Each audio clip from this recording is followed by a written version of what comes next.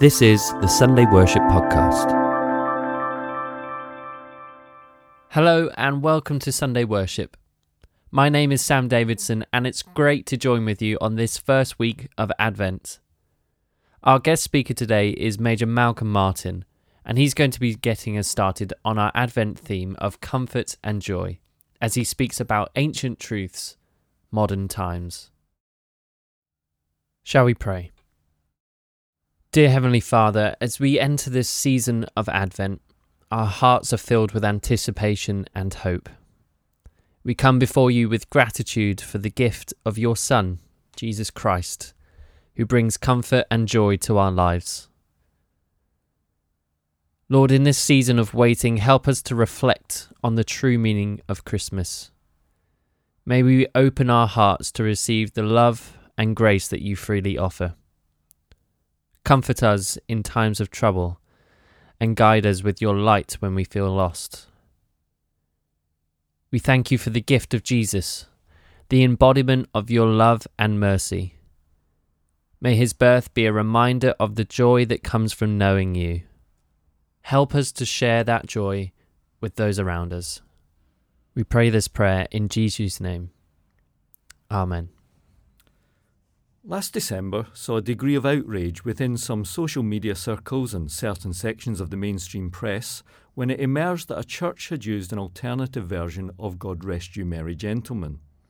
Replacement verses, intended to make the carol more inclusive, included the lines, God rest you also women who by men have been erased, through history ignored and scorned, defiled and displaced. Remember that your stories too are held within God's grace.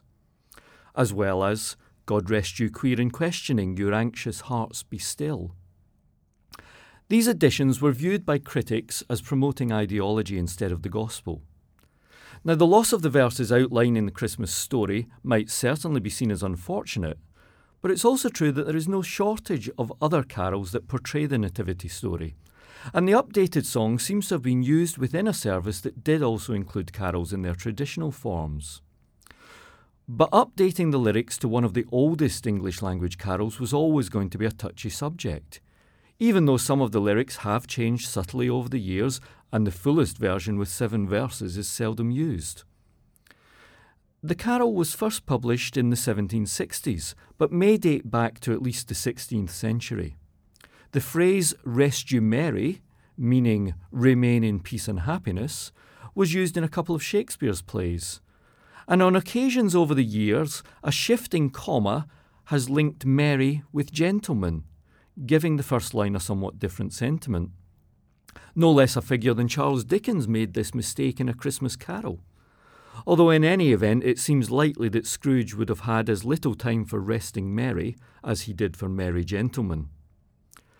But across all versions of the carol, the abiding theme is that the Christmas message is one that brings tidings of comfort and joy, 2 themes that are frequently expressed throughout the Bible. The familiar words of Isaiah chapter 40 offer such a message. Comfort my people, says our God, comfort them. Encourage the people of Jerusalem. Tell them they have suffered long enough and their sins are now forgiven. I have punished them in full for all their sins. A voice cries out, prepare in the wilderness a road for the Lord, clear the way in the desert for our God, fill every valley, level every mountain. The hills will become a plain and the rough country will be made smooth. Then the glory of the Lord will be revealed and all people will see it. The Lord himself has promised this. This promise was offered to a people in exile, who had been forced to leave their homes, who had suffered the destruction of their city, and who were unable to worship as they once did. They had been forced to rethink aspects of what they believed. Had God abandoned them? Was their God powerless against opposing forces? Such was their loss of hope and sense of despair that they found themselves unable to sing their usual songs of praise. Instead, they sat down and wept at the situation that they found themselves in. And these words of comfort speak across the centuries to people in situations of despair who need to know and experience the comfort of God's presence. The Jewish theologian Abraham Heschel said of this passage that no words have ever gone further in offering comfort when a sick world cries. People at their lowest ebb would no doubt have welcomed this promise that their period of hardship was coming to an end, that God knew how severe their suffering had been, and that despite the human tendency to stray, God would gather and redeem them through unmerited grace. The repeated urging from God to comfort my people, to express gentle compassion to those who are grieving, is couched in the language of covenant, reminding them that they could trust in God's unfailing love. They would come to see that God's sovereign purpose is redemption and not destruction. This comforting message of Isaiah chapter 40 also includes a focus on action, on God who comes to offer aid in a context of despair, who inspires people to act and to prepare the way for the glory of the Lord to return with them to Jerusalem. The image of a way in the wilderness both recalls the events of the Exodus and reverses the vision of Ezekiel 11, where God's glory has left the building and the city. But this message is not just for the people in exile. All people will see the glory of the Lord. And in a similar way, the Christmas message of comfort and joy is not just for Christians gathering for their carol services, whatever they might be singing. It's a message that the whole world needs to take note of. World events still often seem to replace comfort with suffering and despair, while some people seem to only find joy in the misfortune and downfall of others. We need a deeper sense of comfort and joy that can cut through despair to bring true hope. At the end of Isaiah chapter 40, we see hope in the impact that God's comforting presence has on the lives of individuals. Those who trust in the Lord for help will find their strength renewed. They will rise on wings like eagles. They will run and not get weary. They will walk and not grow weak. And the period of Advent is a valuable opportunity to consider how we are preparing to celebrate the coming of the Lord. Are there mountains and hills of pride and selfishness that need to be levelled? Are there valleys of hopelessness and despair that need to be lifted up?